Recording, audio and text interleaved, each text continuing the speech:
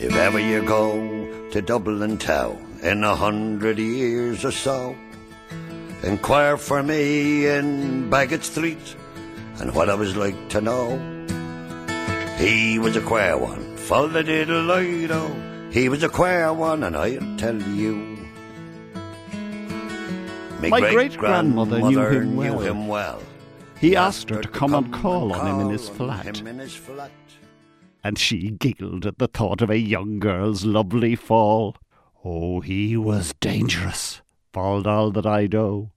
He was dangerous, I tell you. On Pembroke Road, look out for my ghost, dishevelled with shoes untied, playing through the railings with little children, whose children have long since died. Oh, he was a nice man, falled all that I do. He was a nice man, I tell you. Go into a pub and listen well if my voice still echoes there. Ask the men what their grandsires thought, and tell them to answer fair. Oh, he was eccentric, falled all that I do. He was eccentric, I tell you. He had the knack of making men feel as small as they really were, which meant as great as God had made them, but as males they disliked his air. Oh, he was a proud man, falled all that I do. He was a proud one, I tell you. If ever you go to Dublin Town in 100 years or so, sniff for my personality. Is it vanity's vapour now? Oh, he was a vain one, falled all that I do. He was a vain one, I tell you. I saw his name with 100 others in a book in the library. It said he had never fully achieved his potentiality. He was slothful, falled all that I do. He was slothful, I tell you. He knew that posterity has no use for anything but the soul, the lines that speak the passionate heart, the spirit that leaves alone. Oh, he was a lone one, falled all that I do. Yet he lived happily, I tell you. Hello and welcome to If Ever You Go, a Northside Dublin perspective. My name is Pat Lynch and I hope you will join me as we journey through the Dublin One City One book selection for 2014 entitled If Ever You Go, a Map of Dublin in Poetry and Song. Coming up in this programme, we talk to Director of Dublin One City One book Jane Alger and Director of Poetry Ireland Maureen Kennelly. And now we talk to Dedalus Press book editor Pat Boran. We start by asking Pat how the book came about. Yeah, well, we had an idea, myself and Gerard Smyth, my co-offender in this. We had an idea of trying to do some kind of an anthology about, or poems out of Dublin, verse out of Dublin, let's say. And I had this idea for quite a long time, being in the publishing racket. Because I suppose poems, the longevity of poems depends on them entering into those kind of more general books that a casual reader might have on his or her shelf, let's say, or might turn up in a library, etc. And then one day it clicked that the way to do it was not the standard anthology where it's about the authors and X was born here and Y was born there, or organised in alphabetical order or chronological order, all of which all of which suggest that this is the definitive anthology. Wouldn't it be much more interesting if you looked at a place and try to see if there's work about that place, so that the poems that would be about a hospital are naturally going to have something to do with life and death. Mm-hmm. The poems that are about a cinema or a dance hall are going to have to do with the other interesting diversions that we throw ourselves at. So that the subjects, all the wide range of subjects that people are interested in and that poetry responds to, would find their way in. But you'd have a kind of almost a kind of a tribal interest in it as well. Is my area in it? Why isn't it in it? Did you miss this street? And we missed loads of streets, etc., etc. But you have a kind of an investment in it. It's for everybody in that sense, and that it allows very different kinds of poems and songs to be put in side by side with each other. So, you cross the gender divide, the class divide, the historical divide, all of these things, or at least potentially you do. Yeah. And that was why we went for this idea. Right. We could have included far more historical material. But the truth is, most of that is available in other kinds of anthologies, the Oxford Book of or the Faber Book of. And we didn't really want to do that. We wanted to make something that unashamedly said that this is something that's still going on now, that there's a kind of a richness of it in the city at the minute. Yeah. And if we'd had longer, and if we ever got a second go at it, we might include more lyrics, more song lyrics, because they proved to be one of the things that people really responded to, seeing them in the context of the more kind of stereotypical poem, if you like. Yes, yeah. And it does, the title, it couldn't be a better title, because it is what it says on the cover, as it says. The whole idea of a map, you could imagine American tourists or something saying, I want to get a sense of the literary Dublin, and picking this up and saying, right, And well, that's it. Yeah. That's it exactly. One of the things that we've been interested in is the fact that there are a number of American universities that every year bring mature students over to Ireland to study everything from Irish language to archaeology, etc. And they're very interested in this book because it is a kind of a handbook, but it also prompts then the idea. There have been, for instance, just because I mentioned America, there have been generations of American or Irish American poets coming back here. There's a whole other anthology possibly to be made there about people coming back to a country they expected to find Ireland O'Hin, and they found a modern, troubled, divided contemporary state. So there's a whole lot of other things that a book like this could do. And as I said just a minute ago, that's one of the things I liked about the idea of exploring it geographically, that it's not finished. The city is still evolving, it's still changing. Areas that are new now and are troubled, for want of a better word, are going to be the middle class areas of 20 or 30 years' time. And that sense of change is constantly ongoing, whether it's immigrants arriving in an area and the dominant language in the local shops changing, or the fact that the country people like myself are still trying to come up and talk sense into the natives, I love it. Then the tie-in then, I suppose, with the Dublin One City, One Book, that must be a great impetus to the whole thing. Well, the truth is, a book like this at 400 pages and lots of the work, because I said we wanted recent work as well. We wanted a lot of contemporary work, not the suggestion that this was all done 400 years ago and it's all sweet and there's a lot of butterflies to be involved. Because of that, poets and publishers, like songwriters and record companies, have to be paid. Now, even though it's only a token, it's only an honorarium, a book like this is very expensive to produce. Not the printing or the design or anything like that. As any of us know, you can do an awful lot these days on a laptop. But people have to be paid. So it was a very expensive book to produce, and if it hadn't been for the One City, One Book endorsement, this annual celebration of a single title in the city, there's no way we could have done it, because a book like this would have to sell umpteen thousand copies to be able to cover its costs. And that's one of the reasons why books like this don't get produced in Ireland.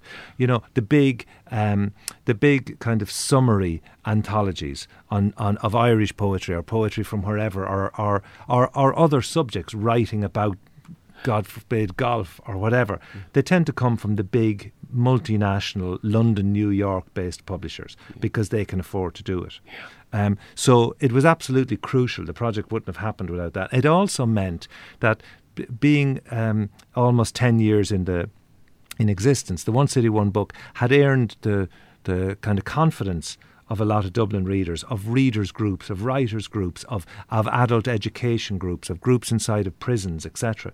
People who had an interest in literature but maybe didn't feel 100% comfortable to go and choose their own work. So the fact that this was the book being talked about in Dublin really helped. So there's no doubt that it got this book into the hands of people who might normally and might reasonably have said, poetry, I'm out of here. As I say, the book now, it was launched earlier in the year, so it's been a journey so far. It's not over yet, of course. It'll still go into next year. Well, the funny thing about it is, of course, that celebration, that designation, One City, One Book, happens for a year, and then it's more or less the old tax year. It's kind of April to April, or the end of March. So the next book will pop up soon, but this one still exists, and I think it will still have a kind of a longevity. I mean, people are still reading Stoker's Dracula or Joyce's Ulysses 100 plus years on. Yes. You know, so but what I'd be interested in is that idea, and it's already happened in a few instances, and will again. You know, programs like this, discussions about the shape of Dublin or about the literature from the city will refer back to this book, and I would hope, really, I mean, very sincerely, I'd hope that there are some people listening to this or reading this book somewhere now that will say, my area is not in it, and I'm a 17-year-old singer-songwriter from Finglas, or I'm a budding poet from Blackrock, or wherever the hell I'm from, or wherever I happen to find myself living, and say, I'm going to have a go. Why can't I do something in my area? I mean, that's how we all got into this, this kind of business. Yeah, we heard a song and we thought, I could do that. Yeah, gives a job, I can do that. Absolutely, you know? yeah, and the idea of doing with poetry, and it is about changing that perception. You know, that absolutely. It's open to everybody. Yeah, it is open to everybody. It doesn't mean it doesn't mean that everybody's that's good for about everybody. it. Yeah, I know what you know, mean. but that's the same as everything, as broadcasting, as cooking, as building, as whatever. But it's really dangerous to suggest that there is a kind of person that ends up in the poetry world. I mean, it's haunted by stereotypes. Mm-hmm. So are most jobs, or most callings, or most hobbies, because for some people it is just a hobby and they don't take it further than that, and for others it's a kind of an obsessive vocation. Yeah. But it's the same. Like there are people who go to a party, to a session, and they take out a banjo or, God forbid, a Boran, and they join in, and they might do it twice a year. Yeah. And there's others who spend thousands of hours and they're at it all the time. The world is big enough to accommodate everybody, you know. Jane Alger is the director of the yearly Dublin One City One Book. We began by asking Jane how that initiative came about. I would like to claim credit for the idea, but I can't, because it started in Seattle in the States in the mid-90s, and it spread. And so we started it in 2006. So next year is actually going to be the 10th one. And it differs in different places. People do it in different ways. But we wanted to have something, a populist, something that would appeal to everybody. We wanted to emphasise Dublin's links with literature and the great writers of the past and the present. So we decided that we would always choose a book that has a connection with the city, either through the author or through the content. And If Ever You Go, of course, ticks every box. So it's been going for 10 years. It's growing exponentially from year to year. It's quite extraordinary the way it's grown. So we have an average of 50 events during the festival each year. It lasts for the whole month of April. And we have a huge range of partners as well, right across the city, which is great. Yes, it involves everyone. And I say the aim is to focus people's attention on that particular book for that month, and you've had a variety of titles, mainly novels, and of course last year was particularly successful, Strumpet City. It was. Strumpet City was, I suppose you could call it the perfect storm, because you had this iconic novel with wonderful characters. It was a TV series, and it was also the link with the lockout anniversary, of course. So that was hugely successful, and it lasted throughout the year. We had a wonderful range of partners, and also what was really nice, and it's we got a new audience. People over a certain age remembered the book being published. Then people slightly younger remembered the TV series, and then it sort of fell out of popularity and the book went out of print. So we had a lot of new readers that we wanted to capture, and I think we did. Absolutely. It was hugely successful. Yeah. And it was so visible around the city as well, the signs on the posts and the boxes and all around town. Yeah. But this year again was quite a different initiative, has say mainly all the other years related to novels, but this year the idea of poetry, bringing poetry to the forefront, and in what is a very ideal book to do that, isn't it? It is, and the really nice thing about If Ever You Go is that it relates very much to places in the city. And we were approached by the publisher Pat Boran from Dedalus Press, and Joe Woods, who was the then director of Poetry Ireland, and Gerry Smyth, who was the then chair of Poetry Ireland, and they suggested that we would do this, and we liked the idea. And we particularly liked the idea that it's so rooted in place in the city. And, poetry can be slightly, some people feel that poetry is not for them. So what really appealed to us was the challenge of getting people to think again about how poetry can relate to their lives. And it really does. I mean, when you read some of the poems in it, I mean, there's one, the way poetry focuses on the minutiae of people's lives, there's one that really I find amusing. This poor man obviously had to go to the Eye and Ear Hospital, and it was Christmas Eve. Now, it's the last place you want to be on Christmas Eve. He was probably sitting there waiting for ages, and he wrote a poem about it. So the little minutiae of people's lives. And there's another poem in it which has an extraordinary title. It's something along the lines of, you never found, it was something about you never found a gate you never found a bedstead in a Protestant fence. You know, how do you think up something like that? Yeah. Only a poet could. Of course. And it's those little things. And we had, an amazing range of partners, and that really made it very successful. And it was, I suppose, one of the best-selling poetry books ever in the country.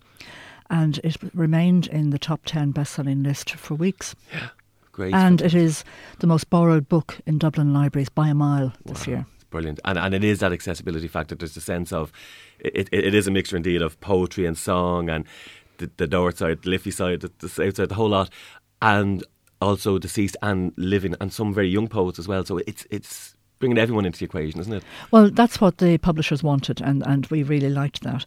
The greats of the past, the present, and the young poets as well. Yeah. And we wanted to have a mix of songs. And because when you look at song lyrics, a lot of them are poems. Yeah. Phil Lynott is in it. People keep asking us, why isn't the old triangle in it? We wanted it. We couldn't get the rights. It was very difficult to track down who actually had the rights, because there are different versions of it. Of course. And, one person, Brendan Behan, had, one version, and then Dominic another version, and it was very difficult to track that down in the end. Publication dates just of course loomed. Dictated.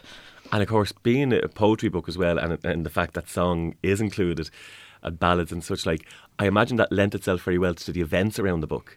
It did.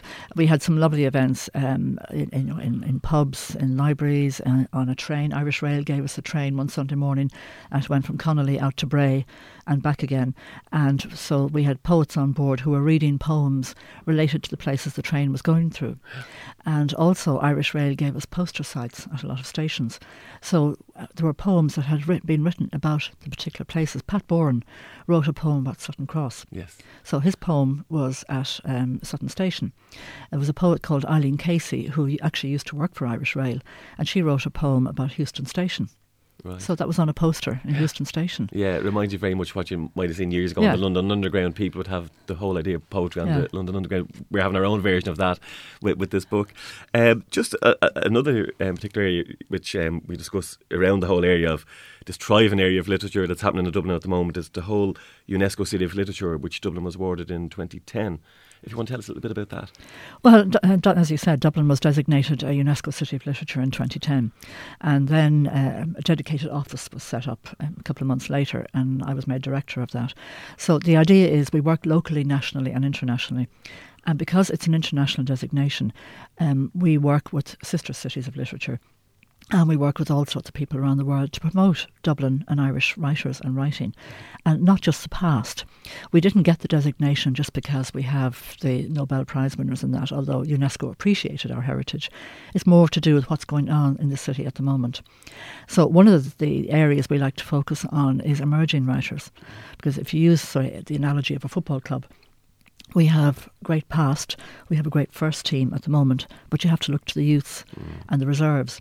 So you have to have emerging writers coming through all the time, not necessarily young writers, but emerging writers, people who are just beginning their career or who are just sitting thinking, I wouldn't mind writing. And it's writing in all its forms. It's not high literature, it's not just high culture. It's poetry, it's writing in any language. It's not an English or an Irish language designation. It's for anybody who's writing in any language in the city. And it's a wonderful honour for the city. Yeah, absolutely. And presumably there's a series of events and initiatives go on around that. Yes, we do. We actually organise events, but we're not just sort of an events organisation. We're part of Dublin City Libraries, which is part of Dublin City Council, and the City Council are hugely supportive, and as are all the library staff as well. But we work very closely with partners. We work with Poetry Ireland, the Irish Writers' Centre, universities. Anybody who comes to us with an idea. We also work very closely with the tourism people, because selling Dublin writers abroad and encouraging people to come to Dublin is it's a very strong hook for cultural tourism. So people come to Dublin, they read Joyce or Wilde, Beckett, anybody like that, and because Dublin is so much part of their work, people feel that's a city I'd like to go to. So they come here. and they like to walk around. They go on the literary pub crawl. They go into some of the pubs that have been written about. They go to they go to the Joy Centre, Trinity, the National Library, places like that, and they just walk the streets and they meet people. Immerse themselves in it. Yeah, and they immerse themselves in it. Yeah. They like to sort of sit somewhere and feel, a particular writer sat here. While there are many poets contained in our featured book, we asked some members of the local public if they could name any Irish poets. Can you name any Irish poets? Seamus Heaney. Seamus Heaney. Shane Healy, is that what it's one? Shane Healy, I think he's one. Oh, well, there's the famous one, what's his name? There's W.B. Yeats, there's Brendan Kennelly.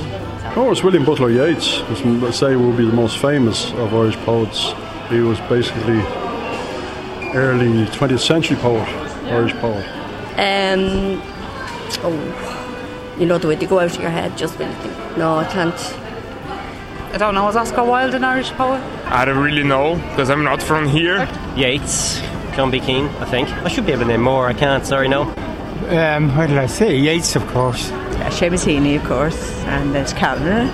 Ivana Boland, is it her? I'm not sure of her first name. Louis McNeice, Seamus Heaney, Paul Muldoon. Maureen Kennelly is the Director of Poetry Ireland. We began by asking Maureen about their work. We're Ireland's national organisation. We're a 32-county organisation, in fact, so we're all Ireland. And we're dedicated to the promotion and development of poetry. That takes a number of different forms. We think of 5 verbs when we think about our work. So read, we want people to read poetry, of course. Write, we want people to write poetry and to find an audience. Learn, we have a very significant education programme. We work through both primary and post-primary schools and in third level a little bit and even in preschooling. Listen, we want to develop audiences for poetry. That's a very key part of what we do. And perform, we want poets to be able to perform their work well in front of growing audiences. So that's how we see our work. So it is very much in that kind of putting on readings, making publications. We publish the Poetry Ireland Review, which comes out 3 times a year, and then the extensive schoolwork we do and the work that we do to support poets, so that, if somebody at the age of 18 wants to write poetry, that we can support them in some way through an emerging writers programme. But we're increasingly trying to think, how can we support them through different stages of their careers? We asked Maureen about the current status of poetry in Ireland. I think the state of poetry is really good. I mean, there is no doubt that for a country our size of 5 million people, that we absolutely punch above our weight, and that would be widely held throughout the world indeed. So I suppose we only need to think of obviously the well-known names, some no longer with us unfortunately, but that the stature of Irish poetry is held in extremely high stead, which is terrific. So, there is no shortage of good poetry. We have no worries in Poetry Ireland about the state of the art form. It's in really, really good hands. So, I mean, one can readily kind of conjure up dozens of names, and there's a next generation come through. I suppose we're all very familiar with the Heeneys and the Montagues and the Longleys of this world, but when you look at at the 40-something or the 30-something generation, and now indeed the 20-something, there are some extremely exciting names coming through, like Tara Berg and Leontia Flynn in the north, John McAuliffe, who's a really, really good poet from Kerry. So there are really exciting names coming through in the next rank. So I think that the bar of excellence is still there, and I wouldn't have a worry about that at all in the future. We asked Maureen about her feelings on the book If Ever You Go, a Map of Dublin in Poetry and Song. It's a book that already has gained quite a foothold with the public, which is terrific. It's a more digestible and accessible way of people reaching poetry, really, because lots of people unfortunately still have that fear of a collection of poetry by one poet. Oh, well, what if I only like one and maybe not the others? So with an anthology, obviously you have that ease of reaching any number of people, because surely in this, which has just dozens of poets rather, they're bound to at least a good proportion of same. But also because it's very much an attachment to place, because it's effectively mapping Dublin through poetry, which is just a great idea. I mean, it's such a good idea. You just wonder why it was never done before, in fact. So fair play to Pat and Gerry for bringing it off and for having the idea. It's brilliant. Because Irish people in particular have such a strong attachment to place that it just instills that fierce sense of pride in people to go, oh look, they've written a poem about Parkgate Street, let me read this to you, or about Charleville Mall, or about Eccles Street. You know, it's just that deep attachment. It's taking harness of that, and that's really exciting. So I think that's going to have a huge spin-off, and it's a sort of poetry book that people will buy for other people, for their neighbours and friends and family. So it has huge potential, and when we found out about it, we were extremely excited and of course immediately wanted to be involved. We asked Maureen how much she feels the poetry in the book captures the real Dublin. I suppose that's what the poems are infused with. That it's unmistakable. It's like what people said about Ulysses, Joyce's Ulysses, that, you know, you just couldn't imagine Dublin without it. It's similar with this book, that it's so very real, you know, like Paul Durcan's poem about in memory of those massacred in the Dublin massacre, about the bombings, the Dublin bombings, you know, or Ness O'Mahony's poem about MacNeil's and Capel Street, about getting a traditional instrument made there. That it's just that very visceral sense of being on the street. So, of course, for poets, like, their work is infused with place. You know, they can't write out of, you know, it's such a significant starting point and inspiration for all poets, really. That it just makes total sense then, the way that Pat and Gerry have decided to carve up the book, so that, you know, if you do want to just find out about the Northside, that it's terrific, that you can just go there and use the index really cleverly and so on. It's just a terrific... It feels like a great public service to just be exposed to all these new poems and to have them all in one concentrated place. We visited St Davids National Boys School in Artane to find out their feelings on poetry. What does poetry mean to you, and how does poetry make you feel? It makes me feel good. I feel like it's about feelings, how people write their feelings down and what they think about when they're writing poems. It makes them feel what they feel inside. I do go on my computer sometimes and listen to a bit of it, like when I'm bored, because like sometimes it can make me happy and sometimes it can make me sad though, depending on what type of poem it is. Poetry to me is something that you'd have to think a lot about, because some poems tell you something in there, and some poems are really weird. Sometimes it makes me feel relaxed, happy. Sometimes it makes you think. Sometimes emotional. I read poetry, yes, sometimes. But what it makes me feel, it's I can't describe it actually. I can't describe it. Some poetry gives you images in your head that you can imagine, and then some make you feel it, and some express so many feelings. What is poetry to you, Sean? It's like a bit of fun, time with your classmates and stuff. Do you ever read poetry? Yeah, my teacher reads it out to me sometimes. How does poetry make you feel? Some of them make me feel happy, and...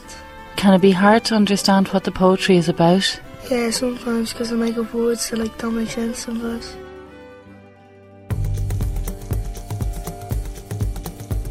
Thank you for joining us on If Ever You Go, a Northside Dublin perspective, our exploration of the north side of Dublin through poetry and song.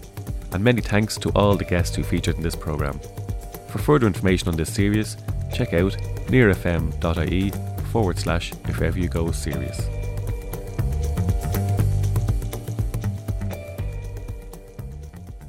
If ever you go to Dublin Town in 100 years or so, inquire for me in Bagot Street and what I was like to know. He was a queer one, Follow-diddle-lido. He was a queer one, and I'll tell you. This programme was made with the support of the Broadcasting Authority of Ireland.